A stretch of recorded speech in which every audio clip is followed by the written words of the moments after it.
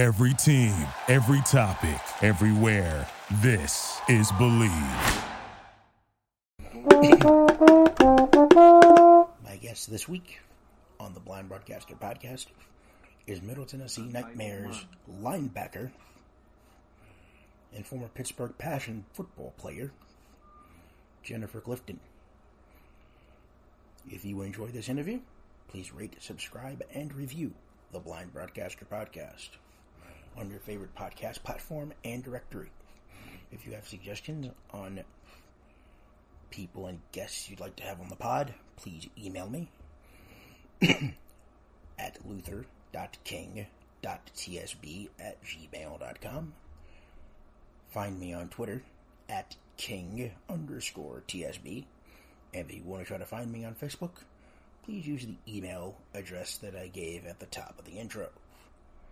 Sit back, relax, and enjoy my interview with Middle Tennessee Nightmares linebacker and Pittsburgh Passion football player, Jennifer Clifton.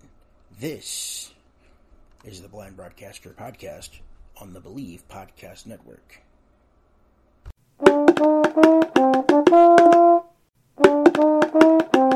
In today's pod,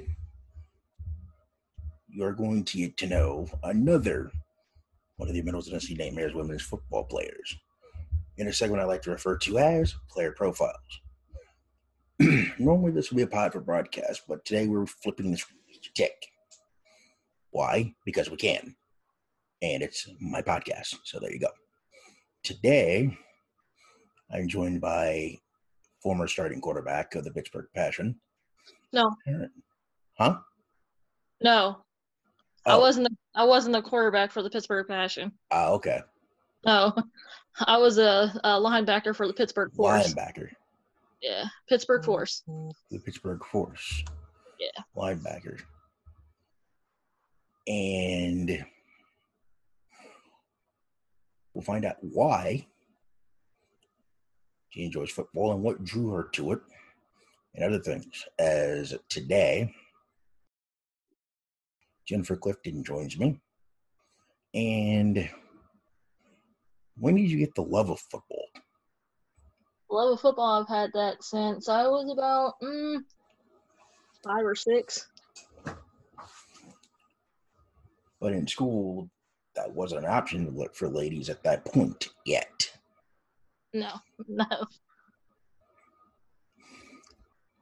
So who were your football role models and who were your life role models that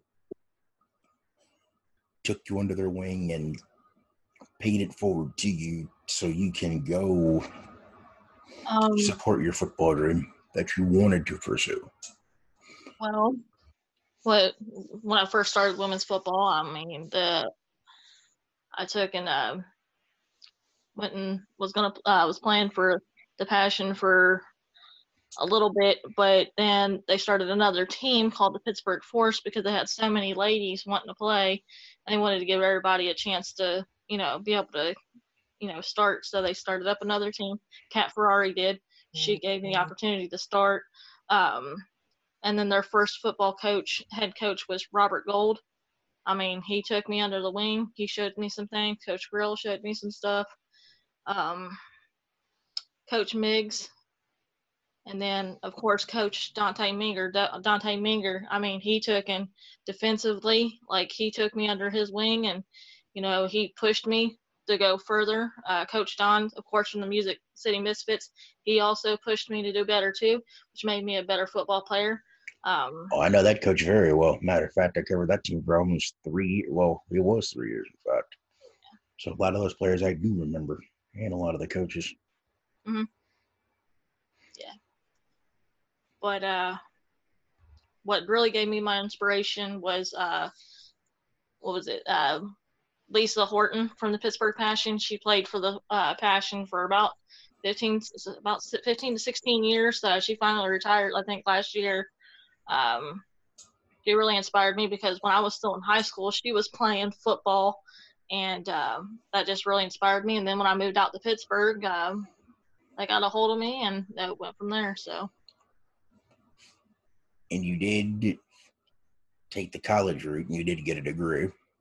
So at least if football didn't work out, you have a fallback plan. Got to. Huh? I said you got to.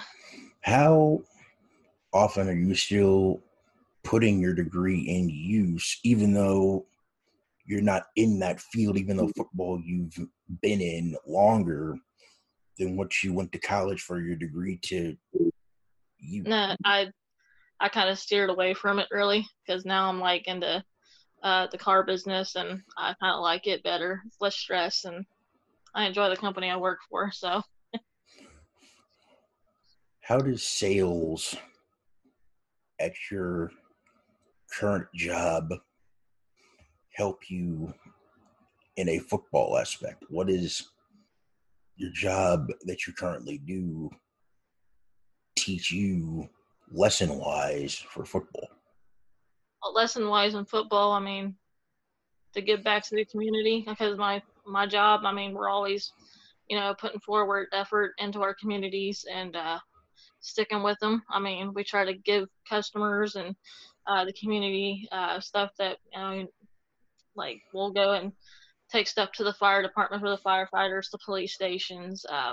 We give away turkey dinners on Thanksgiving for customers. We select like 2 to 3 families a year for Christmas, and we go all out and buy Christmas presents for them and deliver them to the families that are in need. I mean, right there, I mean, kind of contributes to the community side standpoint of what you could do off field to help your community and stuff like that. So, and if my math is correct, and I saw on your Facebook, I was trying to do some research on. I don't know how much research is accurate, but I did the best I could with it. Mm-hmm. Are you the cousin of former Green Bay Packer offensive lineman Chad Clifton? Yes, I am. How much of a role model was he to you? Because I know he was playing for the legendary Brett Favre, and what tips would he give you for football? He just told me, follow my heart and, put in your hard work and just keep going. Don't let people tell you can't do something because you can. I mean, he taught me to be a little bit tougher too, like when it comes to blocking and stuff.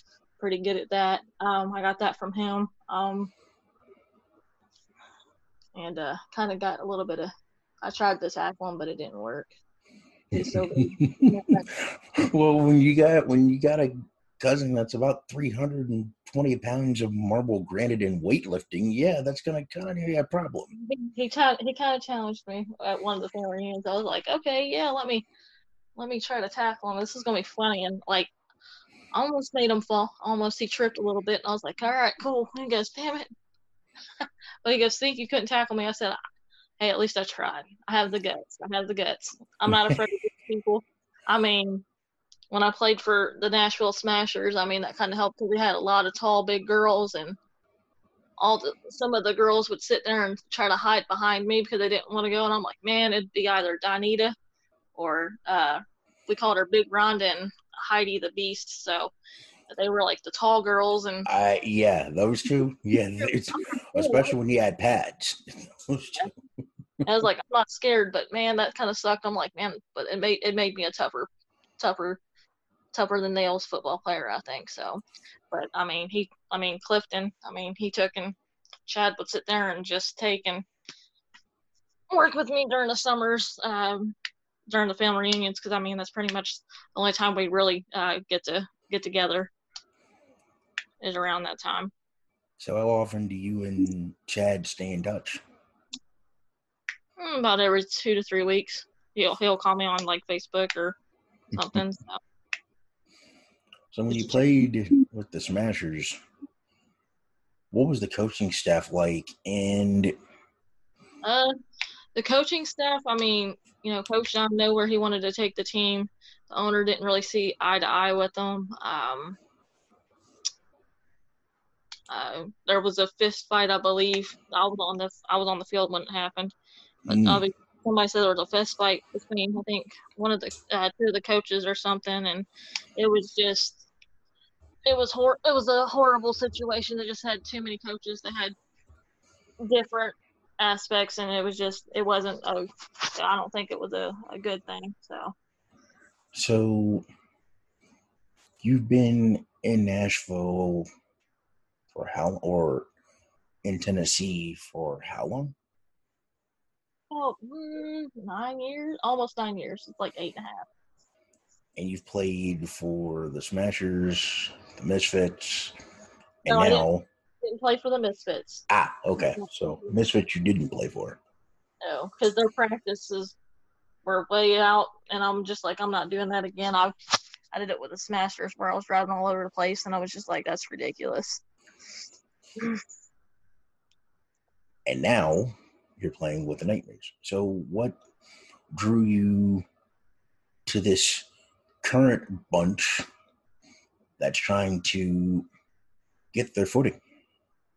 Well, I mean, I'm all about trying to help like a new team start out and try to give them a good head start. And it's a little bit closer to home, so now I guess they're working on trying to get a home field, and I've given them a couple suggestions, so we're gonna see what happens there. And then it was just I have more of a play opportunity with this team too. So how do you feel like the players besides you and Jocelyn and then one other and Davis, how do you feel like the current group, even though there's no season this year? I mean, we got some good talent. We still got some good talent coming in.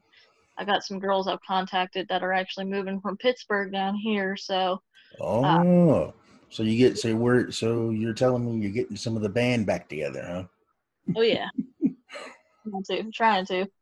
Can you give me some idea on no trade secrets, but like who should I be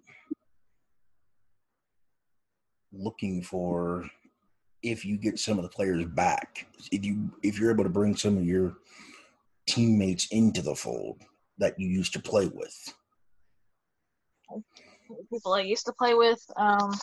That you're trying to bring here, and what do they bring to the table? Like some of them, they're going to bring some slobber knock football on defense. On offense, trying to get a hold of my running back because she told me that she was moving down, and I mean she's very good at what she does. So then I got a wide receiver that's coming down, so we're hoping I can snag her, but she's still on the fence on if she wants to play football or not, just because of her work schedule and stuff like that. So trying to see what we can do, because I said, yeah, my work schedule is tight too. So, but it's going to be pretty much speed, hard hitting, and a dang good running game. So everybody's how really tough is it just for ladies that want to play sports besides the WNBA and other major sports like that, especially in football? How can ladies be taken seriously, even though a lot of folks are like, oh, this is just women's football. They don't know how to play football. But surprisingly, from what I've seen on the field, even though I actually can't see, but the talent that is being dispersed in women's football, some of it can match up with the guys. Oh, yeah. So why is it that in women's football, the women's football game doesn't get as much respect as the men, even though you're seeing high school football Fridays, a college football Saturday, and an NFL Sunday? It all comes down to pretty much, again, we're women. People are just like, oh, they're not going to show off like kind of like the lingerie. More people pay attention to more of the lingerie football. That's what they think of us. And we're just like, no, we actually hit just like the guys. And then, we don't get the respect because people are just like, oh, men's football is way better. But then when some people actually go to sit down at a good women's football game, their minds kind of go, oh, wow. These girls can play. These girls can play.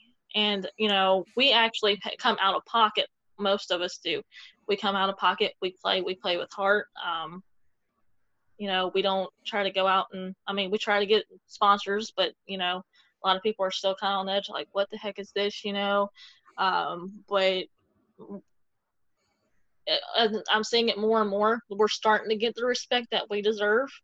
And I hope, in the future, with the foundation we're building for the future players, they get the opportunity to actually get paid to play. Which I kind of think that, like the NFL now, like most of the guys that play, they're just in it for the money. They're not in it to play football. They don't put their heart and soul into the game like women do. The women, I'm not saying, all guys are like that by any means, but it's coming down to, well, I need more money to play for this team. And we women, again, we don't sit there and do that. We love the team that we play for. It's just, media and stuff like that, they're just like, it's women's football. It's a fluke. Who cares? I mean, to be honest with you, I enjoy the heck out of the women's football broadcast when I do those, probably more than I do the men, even though I've done both sides. But it's like, whoa, some of these ladies could actually match up and actually play on a guy's team if they were given the chance. And now you're starting to see it. Ladies in more roles, not prominent roles, but coaching wise, the pipeline is finally being opened up a tad. But in this country, sports wise and in general, for everybody to win, we still have a long way to go because the pipeline's not even close to being open to where it should be. Right. And for you, I mean, have you considered coaching, or in your position as a linebacker, do you feel like you are a defensive coach on the field without the coach having to say anything? And how often are like group meetings for positions when there need to be meetings? And who usually calls those? Usually the coach and the owners call the meetings. They'll go, okay, well, we need some time for y'all to stay a little bit over, come earlier. So we go over some stuff, pretty much. That's how the meetings work. And if players are ticked off at each other, who has to make the call for, okay, we need to have a players only meeting and just tell the coaches and owner right now, this is just for us. This has nothing to do with the ownership, with coaching. Mainly that is pretty much team captains. If they see it, and if any of the girls, we'll sit there and we're like, hey, you're going to either get along or else you're not going to see the field. And, sometimes we lose girls because of it, because they might not like one another. But to me, I was like, you join this team, you're either going to play or you're not. And I was like, if you got a problem with somebody, then, there's an issue right there because, that's not going to help your team succeed. That's going to cause losses and misplays and stuff like that. And it's just, me, if as a team captain, I will not put up with something like that. Either you don't get along or you're not going to play. How do you tell if a player is actually putting in the work on the practice field and warm-ups for game day? How do you, as a captain, how can you tell if a player is actually into what they're doing? Well, the amount of the work that they're putting in, practice-wise, the time that they spend in practice, and then when it comes to like pregame warm-ups, you can kind of tell by the just their attitude and how they present themselves at game day. It's just like, everybody's going to have butterflies, of course, but you can usually tell right off the bat, like attitude wise, even before pregame practice, if they're not putting in the the effort like most players are. It's just, okay, well, we have you starting and you're doing this. Either we need to fix it or we're going to put somebody ahead of you. So for you, on the defensive side of the ball, you can tell whether the group's going to actually do Perform. their job. Yep. Offensively, you can tell the same thing too.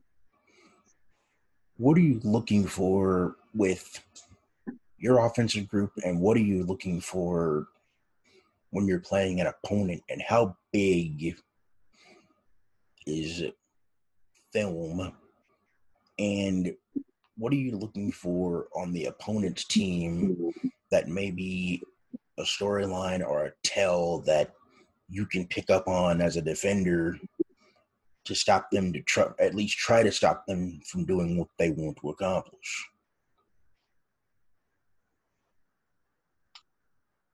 Offensively, all right. That was a lot of questions. Sorry.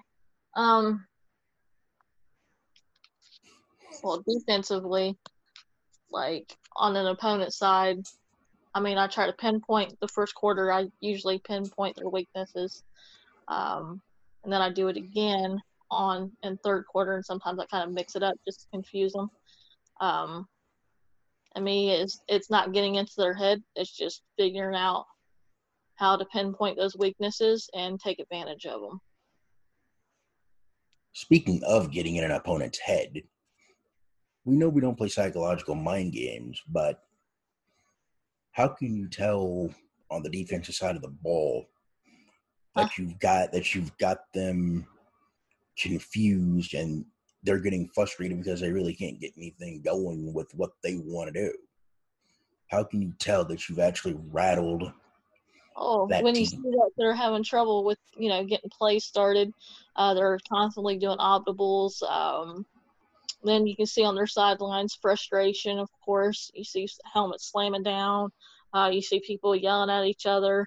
That's when you can usually tell. It's like, yeah, okay, it's starting to work. And then sometimes, you can have them where they have poker faces, and I can still feel it, just because you can feel the energy leaving their side, and it's just like, yes, I know what I'm doing now.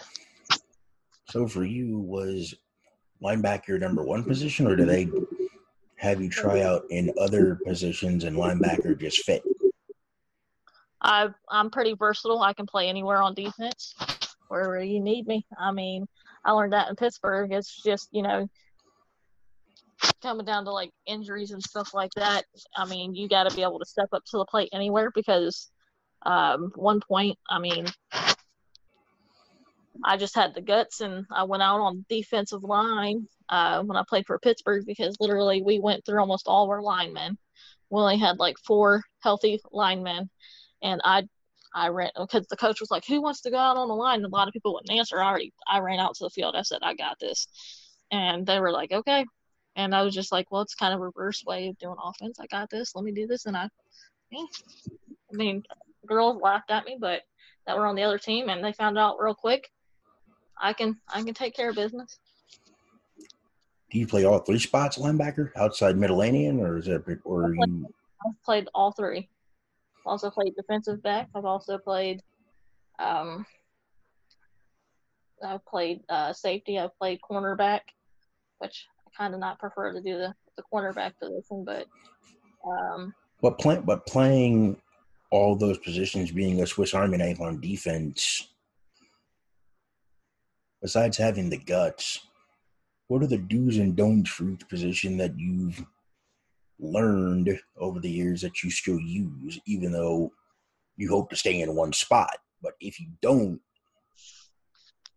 how do you keep yourself prepared to play each position if they need you in those particular spots? I try to, at practices, again, like I'll sit there and I'll move around, just to learn some, you always learn something new at practices. So it's just, taking the time and going, okay, I want to learn this. And, some of the coaches are like, yeah, well, come on over. We're going to teach you. Just because, the dues are, you always want to keep your mind open to new things happening play-wise. You want to know, I like to know everything about defense play-wise, like every position I want to, and then the don'ts are if you just completely shut down and focus on that one position, you aren't going to understand what's going on here, here, and here. You want to have a good communication. If you don't have that good communication on defense, your defense is going to fail. So, kind of like offense. That's anything in life. If you don't communicate, it's not going to work. It's that simple. Mm-hmm. And you've known that firsthand because you probably had some things in the game of football and in life not work because of a lack of communication. Right. Let me see. Anything else? Let me see. And then, like with teammates, if they're struggling, at their position, I want to be able to try to help them the best way I can. Like, say they've never played the position, they're like, "Hey, what do I do? Where do I stand?" And I go, because they get kind of confused or they're nervous, and I'll go over here, and this is what you're gonna do. And they go, "Okay." I try to help out there because sometimes in the midst of the game, some people get pulled from offense and they've never done it, and it's just like, okay, well, we're gonna get you through it, and this is what you do, and they're like, oh, okay. I'm trying to help. And I know football is probably a thankless job, but you get a player when the light bulb comes on. How do you tell from when you deal with a new player when they finally get what the position is when you're working with them? Can you repeat that? I'm sorry. When you're working with a new player, mm-hmm. and we know football is a thankless job, how do you know the player knows their position? When you can tell that the light bulb came on, that they figured out the position? When they stop asking a whole bunch of questions. Like, where am I supposed to go? What is this? What is that? And then you see them perform what they're supposed to do, like during plays, defensively or offensively, they're executing when they're supposed to. Now, if they're having still a little bit of, they're not getting there on time, like their timing's off, we try to work with that and get all the kinks out before the game. But usually you can tell by their execution at practice if they've got it or not. So what do you feel like is left for you, like football-wise and things like that? Like, what are you wanting to accomplish before you hang up the helmet? Need to accomplish win a couple more championships. So you got it. So you at least got one championship under your belt, at least. Yes, I do. Do you still remember the game when you won the championship? I just remember it was my rookie year, and coach was like, "Hey, you're ahead," and I'm like, "What?" And just being out there, it was fun. I was all excited. And then I was pretty much used as a blocking tailback, but I loved it. I was like, yes, it was great. Just the feeling of being out there and learning stuff, because I was still kind of new at it, and I thought I knew a lot about football, but I was still in the learning process. So, but just being out there with the girls and taking in some of the stuff that a lot of the veteran players had, and they kept on going, good job, you're doing good, just keep at it. And I'm like, all right.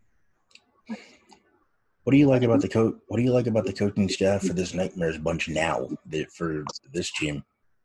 I got to see what they're like. We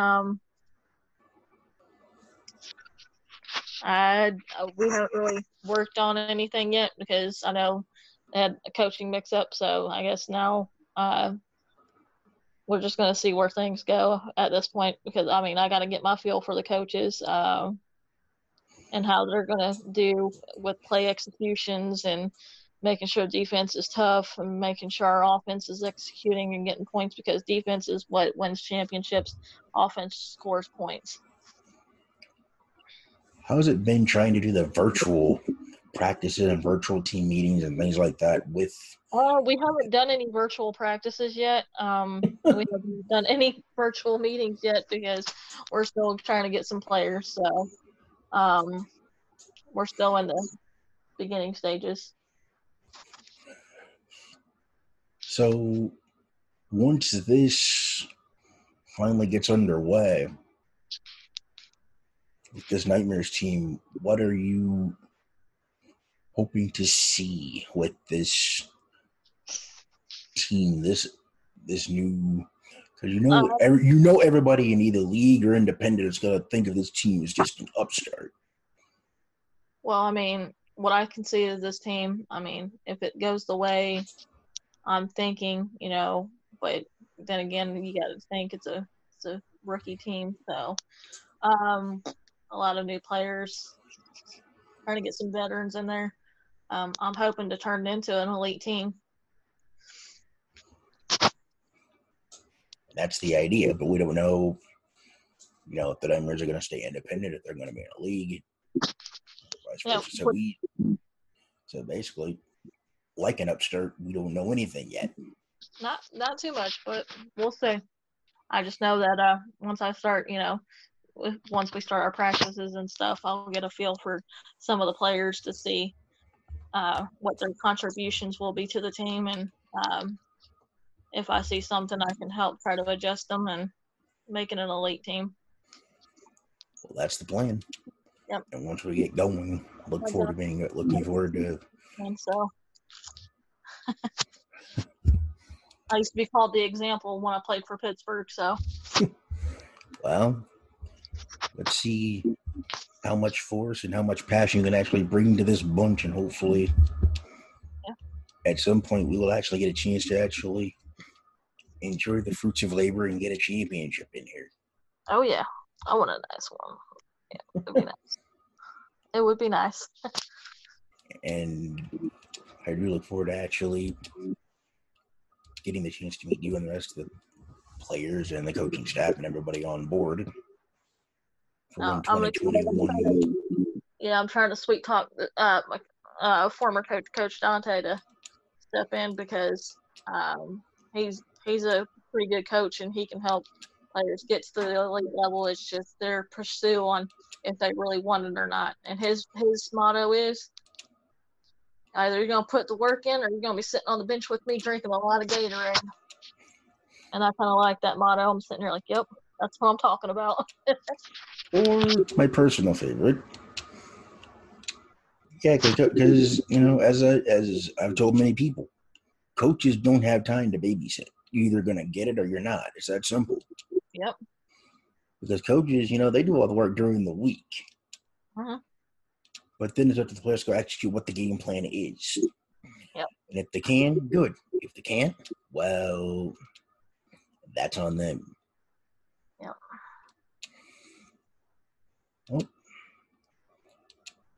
thanks for the time, and looking forward to getting a chance to meet you and the rest of the players and see where this 2020-2021 edition of the Nightmares goes, depending on what the schedule is looking like, and looking forward to being a part of it. Yeah, we look forward to being a part of it as well. And yeah, I just have a good feeling about this team, and at some point, there will be at least one, hopefully multiple championships. But we're not expecting that in the first year. But surprises do happen. Oh yeah, it could happen. Hopefully, like the Atlanta Braves, where we're like worst to first. But I'm not putting my hopes up on that. But nope, it's one game at a time, and I call it baby steps. You take baby steps. And pretty much just got to fight for every inch and see what happens at the end of the season. Yep, exactly. Thanks, Jen. Yep, thank you. Bye-bye. Thank you.